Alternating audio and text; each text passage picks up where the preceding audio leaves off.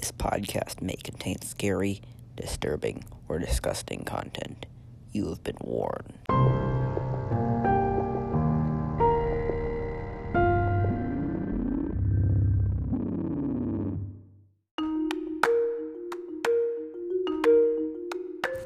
Hello everyone, welcome to Anomalous.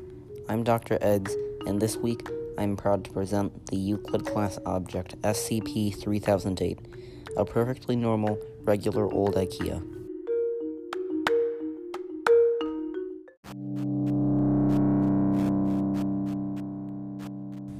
SCP-3008 is a seemingly normal IKEA brand store externally, but if a person enters through the main entrance, they will be transported into SCP-3008-1. No other entrance will have this effect. SCP-3008-1 is a pocket dimension that resembles the interior of a normal IKEA, with the only differences being that it is much larger than should be possible for the space it is in. Foundation scientists have used laser technology to attempt to measure it, and they've determined that it's at least 10 square kilometers in area, though it may be infinite, hence its secondary name, the Infinite IKEA. Another small inconvenience is that the main entrance disappears behind subjects once they enter, leading to most of them being trapped in the store for life, except for the few lucky ones who manage to find the emergency exits that randomly manifest and demanifest around the store in new locations each time. SCP-3008 has a basic day-night cycle consisting of the lights turning on and off for day and nighttime respectively.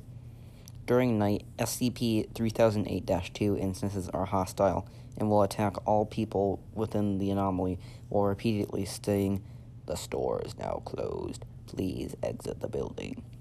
SCP-3008-2 are also called the Staff. They are mannequin-like creatures dressed in typical IKEA staff uniform and are mostly humanoid, though their proportions are drastically out of the normal range, with some having hands large enough to crush watermelons, and their height varying from shorter than 3 feet to well over 10.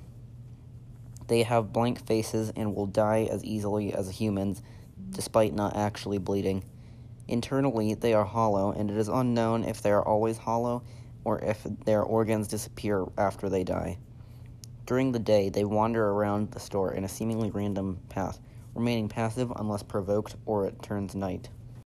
The number of humans living within the anomaly has grown to a level that they have formed small societies inside of forts made out of furniture parts to keep the staff out, and have been reported as engaging in battles with SCP-3008-2 nightly.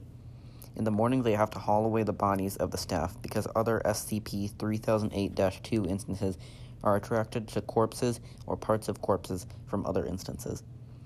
Because of the large number of people within SCP-3008, but no large-scale missing persons reports, it has been theorized that SCP-3008 may have entrances in multiple dimensions. This is further evidenced by a journal from a person who had been trapped in the store for years. He made it out of the store through one of the exits that move around constantly by sheer luck, but just as he made it out, an SCP-3008-2 instance ran out and killed him. Foundation personnel immediately opened fire on the creature and terminated it, but were unable to save the man.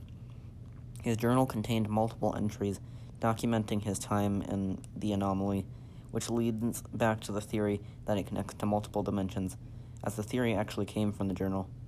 In one entry, he was sitting around a fire with fellow inhabitants of the town, Exchange. He was talking with them, and it was revealed that some people didn't know about things such as the ISS or the Statue of Liberty. A demonstration of the power that the draw of body parts have on the staff was demonstrated by the incident in Exchange when night after night the SCP-3008-2 instances continued attacking in great numbers. Eventually, the town was hit so hard that they were unable to rebuild before the next night, and survivors moved to the neighboring town. The cause of this was determined to be a small chunk of an instance that had become lodged in a hole in the wall.